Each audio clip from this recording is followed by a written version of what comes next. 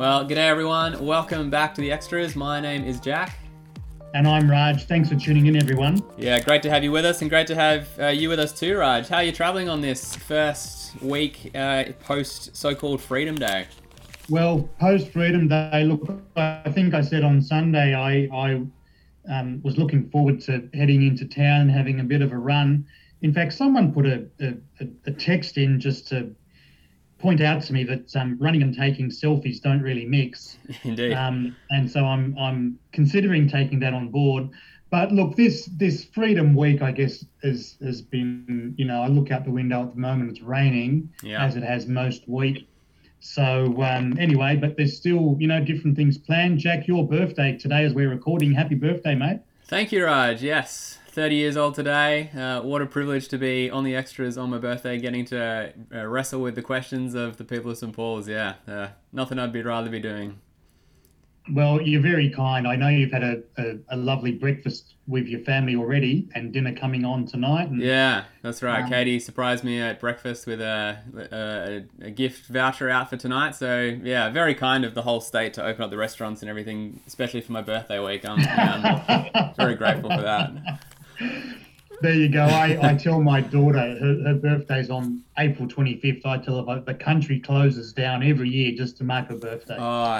Having a public holiday birthday must be wonderful. That's a gift. Yeah, that's a good thing. Well, it's not so good when you have brothers playing in the Anzac Day March. Yeah, okay. Anyway, sorry, we're not here to talk about that. We're here to talk about Matthew 14 and questions. We are.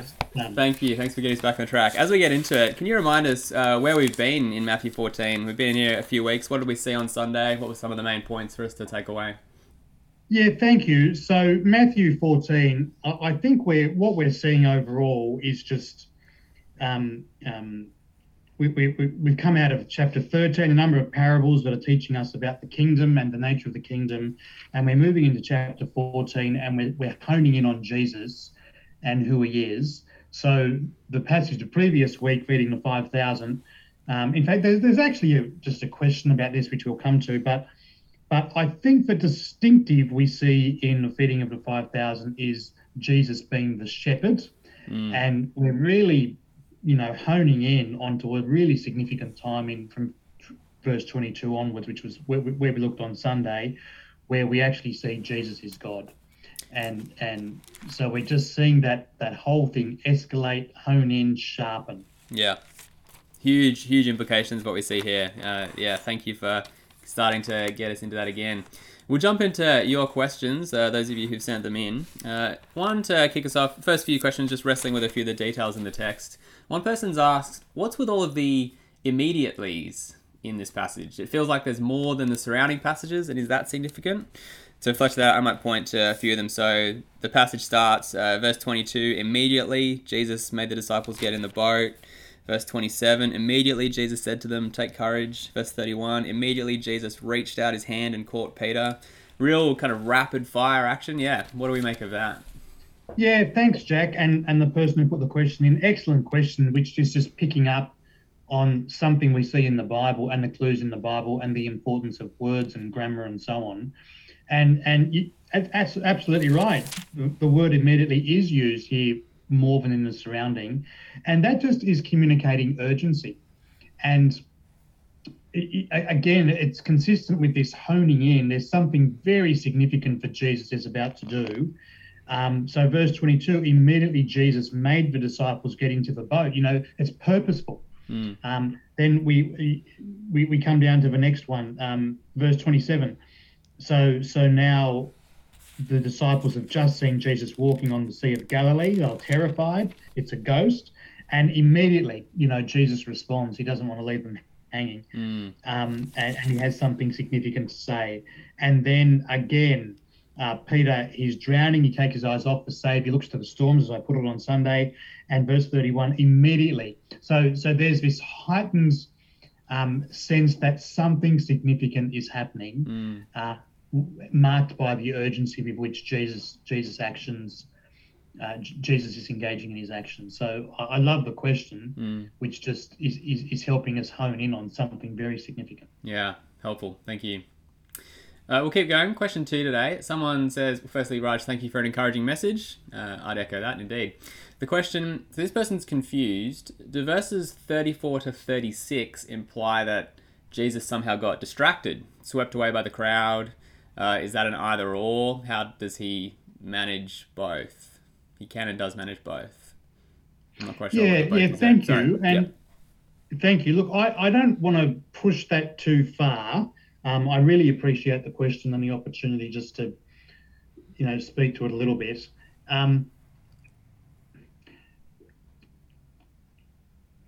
If we pick up on the first question, the immediatelys and the urgency and the significant thing that's happening with really Jesus saying he is the great I am of the Old Testament. He is God. And then, so I just tried to, on Sunday, I used this language of good to great, picking up on the title of a famous book. And there's all kinds of good things that are happening. And so verses 34 to 36 is just another example. Jesus is healing the sick. That is a really good thing. And yet this text is honing us on this scene on the lake where Jesus says, take courage, it is I, don't be afraid. There is so much in that, picking back on the Old Testament, picking up on other things, picking up on our future. And so I think we need to be careful not to say that the good things are a distraction. So I apologise if I said that or if I was heard to say that. But at the same time, the pointy end of Mark chapter 14 is very much his teaching of the disciples and of us that he is God. Yeah. And I think my point on Sunday was, we moved from good, the feeding of the 5,000, to the great Jesus identity as the Son, as God. But then the crowds just haven't quite caught up with that. They're back on the good. And I think there's something in there for us because there's all kinds of good things we can do and should do, don't get me wrong. But Jesus has a greater agenda. And as Matthew's gospel moves through, he keeps coming back and taking up the opportunities presented to him through the good to try to point people to the great. Yeah. So when we hear good and great, maybe that's something more an issue with us listeners as we hear that. It sounds like, well, if there's something great, then the thing that's good must be, less great. Like, we hear good as bad if it's in contrast to great. And you're not saying that those things are bad, but you're saying that in all these good things are doing, there's actually the huge, massive kind of weighty thing is his divine identity, which is above and beyond all the other good he's doing.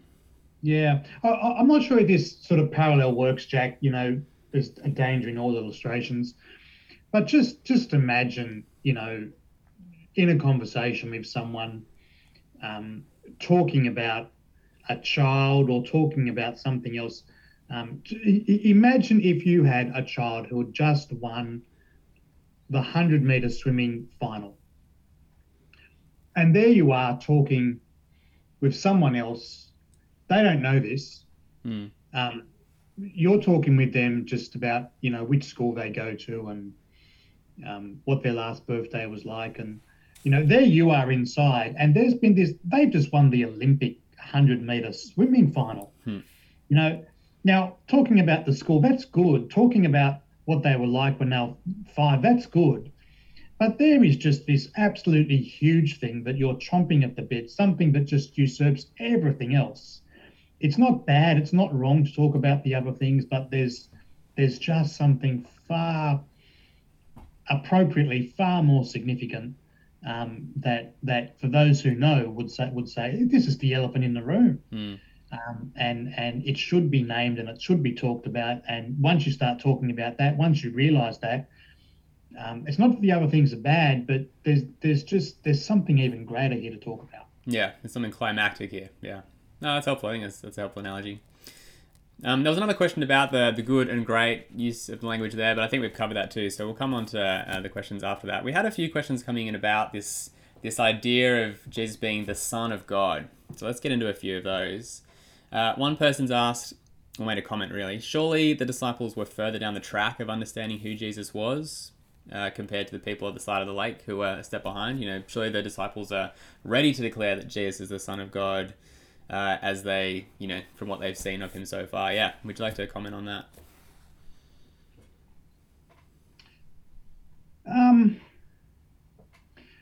Look, I think there's something really helpful in that question. The disciples, they were closer to Jesus. You know, we've learned in other places the nature of parables, and often Jesus would let the disciples into parables. So yes, they were further along, and I think as we compare the two groups, I just think we need to take it a bit easy on both the crowd and the disciples because, they're still coming to grips with this. We have the benefit of the Bible. We have the benefit of hindsight. We live on this side of a cross, this side of a resurrection, this side of a Bible. We see how it all works together. But the question's quite right. The people on the other side of the lake, they are a step behind. I think I don't want to read a criticism into them. I more want to reflect back on us. We have the whole picture, and we should see the great, on top of the good. But I also think the disciples, I may have said this on Sunday as well, actually, that their journey in faith happened over a period of time. Yeah. And often they came back to the same things again and again. And I think this is particularly clear in Mark's gospel, where the same phrase is used. They heard something Jesus taught and they believed. And there's that kind of refrain continually in Mark's gospel. And you kind of think after a while, hang on, haven't they already believed? But I think the issue may actually be us and just our scientific age, but and our view of time. But once we've got something, we've got it.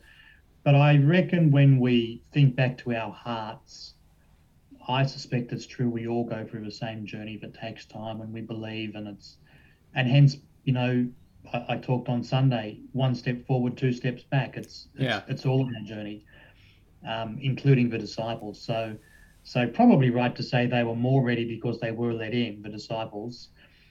But I still look at that in a relativistic sense compared to those rather than a absolute sense. Once they got it because they don't, and I'm pretty sure we don't. Yeah, I think that's helpful. Yeah, I think especially once you start to pull the Gospels together, you get kind of complementary perspectives on the idea of discipleship. So I often think of, in Mark and Matthew, the people who come to Jesus just as a one-off, just to be healed, often they're the ones who straight away, like blind Bartimaeus at the end of Mark chapter 10, he finds Jesus in Jericho, says, son of David, help me. Jesus heals him, and then he's like, right, and he's up and he follows Jesus straight away. And you have this really quick kind of rapid realization who Jesus is, and he just follows him.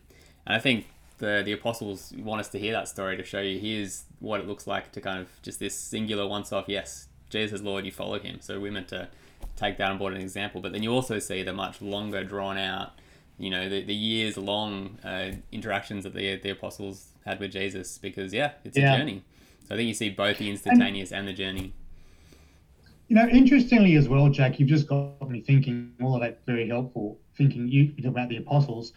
I think about the Apostle Paul, right? And there's just one line in Acts 9 or thereabouts that just, after he had his revelation on the Damascus Road, he actually went away for 3 years. Yeah. And we actually don't know much about what happened in that 3 years. So we read the accounts in the sequence they're given to us, and there's just that one line. Yeah. 3 years is a long time just to be shaped by the Lord and His Word and process. So I just think, it's worth us, understanding that it takes time. And I also think putting into place things that reflect it takes time. And if I may, this is just an opportunity, I think, this is why I think growth groups are so important, to learn together in community with others. I think church is important. These days we have wonderful access to a whole bunch of podcasts and all kinds of other things we can do, books, because that journey of faith and transformation, it does take time. Yeah, for those who are listening, we trust that that's something that you are keen for as well, since you're listening to this, and would encourage you to keep tuning in, dig deep from the Word. It's a long-term growth process. You might like to think who you could give a gentle nudge to consider if they'd listen to the extras as well, all those other things Raj has mentioned. Yeah, because it's a lifelong journey. Helpful. We'll keep going. Another question about this Son of God idea. Someone's asked, did the disciples worship Jesus as God or as the King of Israel, like a King David or one of the kings? Or is being able to perform miracles something that kings do, so they recognize him as Son of God? Or was it like the God the Son type of way? So lots of kind of possibilities in there.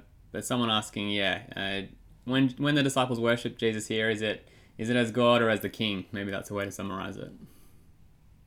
Yeah, thank you. That's a really helpful summary, Jack. And my own thought is, and I'll be interested in your comment, Jack, but my own thought is a bit of both. That is, they're growing in their understanding. Here is one of the climactic moments in Matthew's Gospel. I think it's the first time they actually come to that point of confession, that truly you are the Son of God, verse 33. But as we've already talked about, that's a journey that they then have to process and they come back to it. So I think, in their terms, they were waiting for the King of Israel, and the only categories they had for that were human categories. And you think about at this juncture in world history, what that meant was a highly military-based, conquest kind of idea. That's what kings did. They led you off into battle, and they won the battle, and they conquered territories and enlarged their kingdom. That's the only concept they had. Now, what Jesus is trying to do is pick up on that, but expand it and push the idea of a kingdom into the eternal realm. And so kingdom of God is quite prominent in Matthew's Gospel, especially leading up to this point. So it's a bit of a journey for them. The two things are not, certainly not synonymous, but Jesus is trying to build on, and the Bible is trying to build on, Jesus as God, as pushing us into the eternal kingdom, but based on the categories that we understand about human kingship. The question is a good one. Like it's hard to capture it just talking about it, because it's, Son of God, capital K is G for God, but the comparison is, like a God the Son, lowercase, both cases. So, just viewing it as someone who's, like a God in this world. Now, Jesus, I think, clearly is pushing them to something more. He's walking on water, and walking on water, feeding 5,000. They are not things that human kings did. Yeah. So he's building on it, but he's pushing it to another level. Do you have a comment on that, Jack? I find it quite a tough question in a way. I think everything you said there is helpful. And I think that part of the answer is similar to what you said before. The disciples are on this journey. Like, these are, good Jewish young men who were raised in the synagogue, reciting the Shema every week from Deuteronomy 6. The Lord our God, the Lord is one. They know that there's one God. They know that, that you're called to worship the Lord your God and him only. They're all the kinds of things that these guys grew up believing. And then they met this guy Jesus and left their nets and left everything and followed him and watched him, like we saw just before, feeding the 5,000, like bringing the bread from heaven, like manna in the desert as God did in the Exodus. They see him walking on the water like God is said to do in it's in Psalm somewhere or Isaiah. They see this man doing things only God can do, and that is paradigm shattering. That's just remaking everything that they thought they knew about the universe. So they fall on their knees and worship him. Does that mean at that point that they knew that this was God incarnate? I'm not sure if they would have known that by this point, but very clearly here's a man who's come with the power and authority of God. I take it the disciples wrestled with that for a while, but certainly by the end of the story, I mean, you look at John's account of the work of Jesus, and after the resurrection, when Thomas finally gets to see the risen Lord Jesus, and Jesus says, here I am, put your hand in my side, stop doubting, believe, and Thomas says, my Lord and my God, and he gets it by then. So at some point along the way, the penny drops. I imagine the resurrection's probably the final kind of piece of the puzzle in a way. But I think it's an evolving story. Look, I think that's fair, and yet I think I said on Sunday, you take the Apostle Peter, right, and even after the resurrection, we see in Galatians he still had struggles, embracing God's plan. and a whole bunch of different things. So I actually take great encouragement from it, and we're going to come to some more questions on doubt in just a moment. But maybe there's the key, I think, to my own reflections on that. I look at their journey, and it's just a great encouragement for me in my own struggles, and thinking, I'm not going to have it all sorted before the Lord returns. Now, that's not an excuse for me not to soak myself in His Word and not to, engage with God's people and not to be on that journey of transformation. But, I'm just on the podcast, sorry about that. Sorry, Sam's just walked into the office and wished me happy birthday. Thanks, Sam, if you're listening. We're gonna keep going. We've got one more question on this topic. So again, that phrase, the Son of God. Someone's asked, is the phrase Son of God, what is it, and is it different to the concept of God the Son? Yeah, thank you. That's a very helpful and insightful question. There is a difference between those terms. I think there's a huge overlap in the practical implications of it. But let's start with God the Son, which really, the emphasis there is talking about the second person of the Trinity. We were talking about this before, Jack, and there's lots of places in the Bible, but John chapter 1, verse 18, let me just flick over to that and read that and give you a chance to do the same. So John 1:18, no one has ever seen God but the one and only Son, who is himself God and is in closest relationship with the Father, has made him known. So John's gospel, keeps talking about the three persons of the Trinity in different ways. There's relationships between them, and we see that God the Son is the second person of the Trinity. Now, that is a slightly different emphasis to the term Son of God, which is largely tapping into the messianic expectation that we see growing through the Old Testament.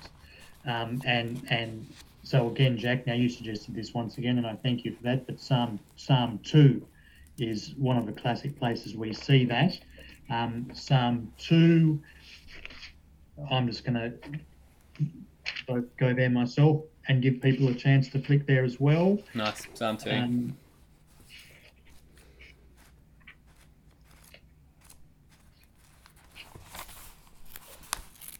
Yeah, so Psalm 2, so verse 6, for example, let me start verse 6. I have installed my king on Zion, my holy mountain. I will proclaim the Lord's decree. He said to me, you are my son. Today I have become your father. And it goes on. In fact, other parts of the Bible pick up on Psalm 2, highly significant in just developing this messianic expectation. We see the king language once again, in earthly terms, but also with Zion being pushing us also into heavenly terms, and so we could talk more about that, and when we come to an appropriate passage in a sermon, I'm sure we will. Yeah.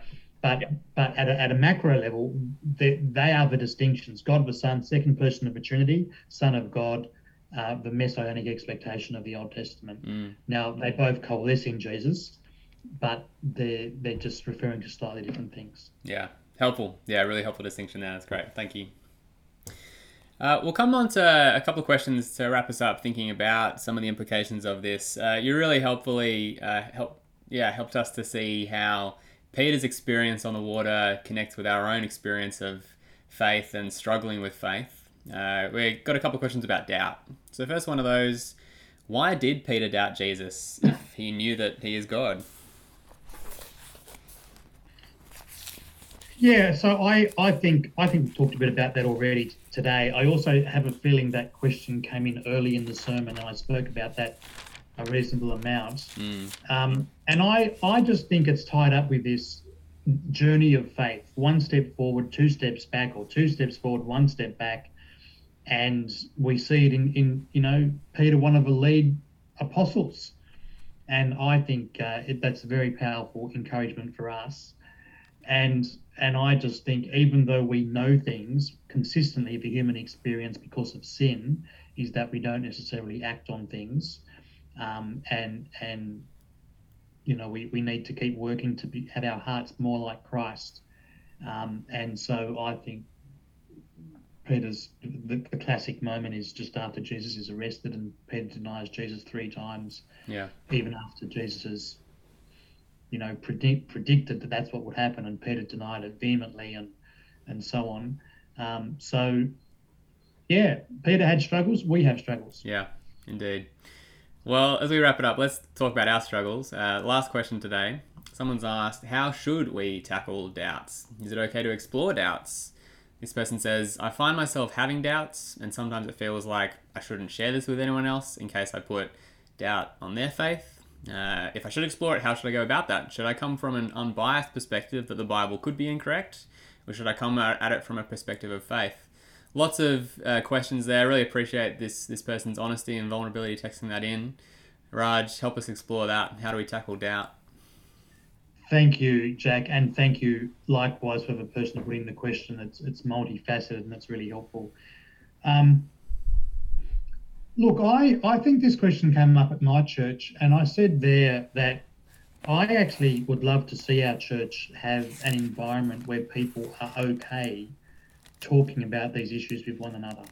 I think one of the gifts the Lord has given us is one another and Christian community. I think we should be open and honest and help one another in these struggles. I think we all have them from time to time. For myself, I didn't say this on Sunday, but here's a little bonus thing for the extras. I remember when I was at Moore College, I think it was second year Moore College, I went through a reasonable period of doubt. And I remember, talking with lots of people, and I'm sure lots of people became sick of me at that time. But I look back and I was just so thankful for the environment of people who cared. And I could be open and I could talk through them.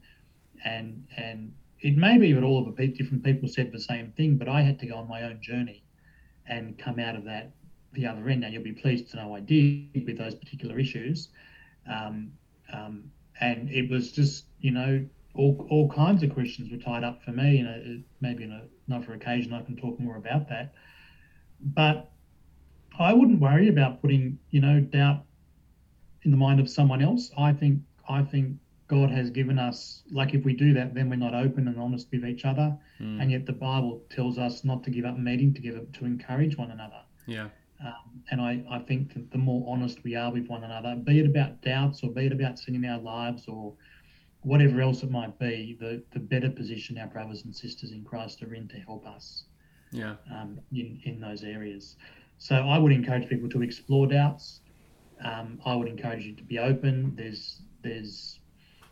I think one of the tips I just really struck me from this passage is Jesus' question to Peter, why did you doubt? And so he's actually pushing Peter to if I can distinguish it like this, to the heart experience of doubt, and he's pushing Peter into the rationality of it and looking into the objective facts that we have in a way that Peter didn't have, because we have the death of Jesus, the resurrection of Jesus, the ascension of Jesus, and so on. And I just think often when we think rationally, and the more we allow ourselves to do that, I just find that is so often then a key for the head to impact the heart. I think Colossians talks about the knowledge being a key component that impacts the whole being. And I think brothers and sisters can really help in that journey. Yeah, very helpful. Do you want to wait for that, Jack? Yeah, I'd want to echo your exhortation wholeheartedly. I am always saddened when I hear stories, because I hear this kind of story way too often, of people who grew up in the church, at some point really started to wrestle with the faith for themselves, had a lot of hard questions about, can I trust the Bible? Did Jesus really rise? Is God really there? But we're part of church communities where that was discouraged, where people said, you shouldn't question these kinds of things, like you just need to accept it. And the discouragement of having those doubts, eat away at you without having the chance to bring it to the light of day and actually interrogate it, meant those people basically chucked in the faith and walked away. And I think that's a tragedy. So, as you said, I am just sort of desperate for our church to be a place where it's okay to raise those sorts of issues. So this is part of why we have the extras, why we have Q&A. Like we want to give people an avenue to, if you got questions, text them in. We think that's a good thing. Yeah. I mean, and if your questions, if it's too late now, just reach out, contact you or I or someone else, a growth group leader, whoever it is.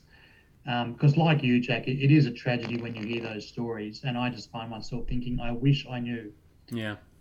And my response, in that situation is not to say people shouldn't have doubts, but I just want to encourage people to explore them and be open about them. Yeah, I mean, maybe to give it just to wrap it up, a couple of examples is what you could do. I mean, coming from my own experience, I mean, I can relate to what you said, Raj. I've had two really massive times of doubting the faith in my time. One was when I was 19 and kind of just finished youth group in high school and went through a bit of a crisis of faith in first year uni. The other time was at the start of third year of more college for me. College does have this habit of kind of, disintegrating you and then bringing you back together. That's part of how it works. But it was very difficult times. And if you are in a position where you're, maybe it's, you're reading about, different parts of the Old Testament and how can that really be historically true, or it's, you're wrestling with the goodness of God if he really does, predestine some people to not partake of the gift of eternal life, which is what we're going to be wrestling with a bit in Romans 9 in the week ahead. When those sorts of things come up, I think the crucial thing to do is to come back to the core of the gospel, to come back to the death and the resurrection of our Lord Jesus. If Jesus really walked out of that tomb, then everything else he has said is true. Then God is for us. Then God's word is true and has not failed, and his promises will all hold. That is the linchpin of history. And coming back to what the word says about Jesus and his resurrection and what it tells us about the character of God, coming back to look at the historical evidence for the resurrection of Jesus. In my times of crisis, anchoring things there has been the thing that has helped me to hold on, and I hope and pray it will help you hold on too. Yeah. Thanks, Jack. That'd be my thoughts. We're going to wrap it up there. I might give us just a little forecast of where we're going this coming Sunday. As I mentioned, we are about to shift gears and start our Romans series for this year over Term 4, in addition to a few other things as we kind of come back to church in person. We'll have a few weeks particularly thinking about that. But the bulk of this Term 4, we are going to be looking at Romans chapters 9 to 11. We've been working through Romans over a couple of years as a church. We're picking that back up again this Sunday. I am excited for this meaty and deep part of the scriptures as we get to wrestle with God's plan for this universe from before the foundation of the world. God's plan to sovereignly choose and show mercy to the people who he wants to save. We're going to be thinking hard about that as we get into Romans 9. Sam Russell and I bringing that to you on Sunday. We are excited, praying that God will do a great work helping us to expand our view of who he is over the next few weeks. So look forward to that. Thanks for listening in today. We're going to leave it there, and God bless, and we'll see you again on Sunday. See you, everyone. Thanks for tuning in.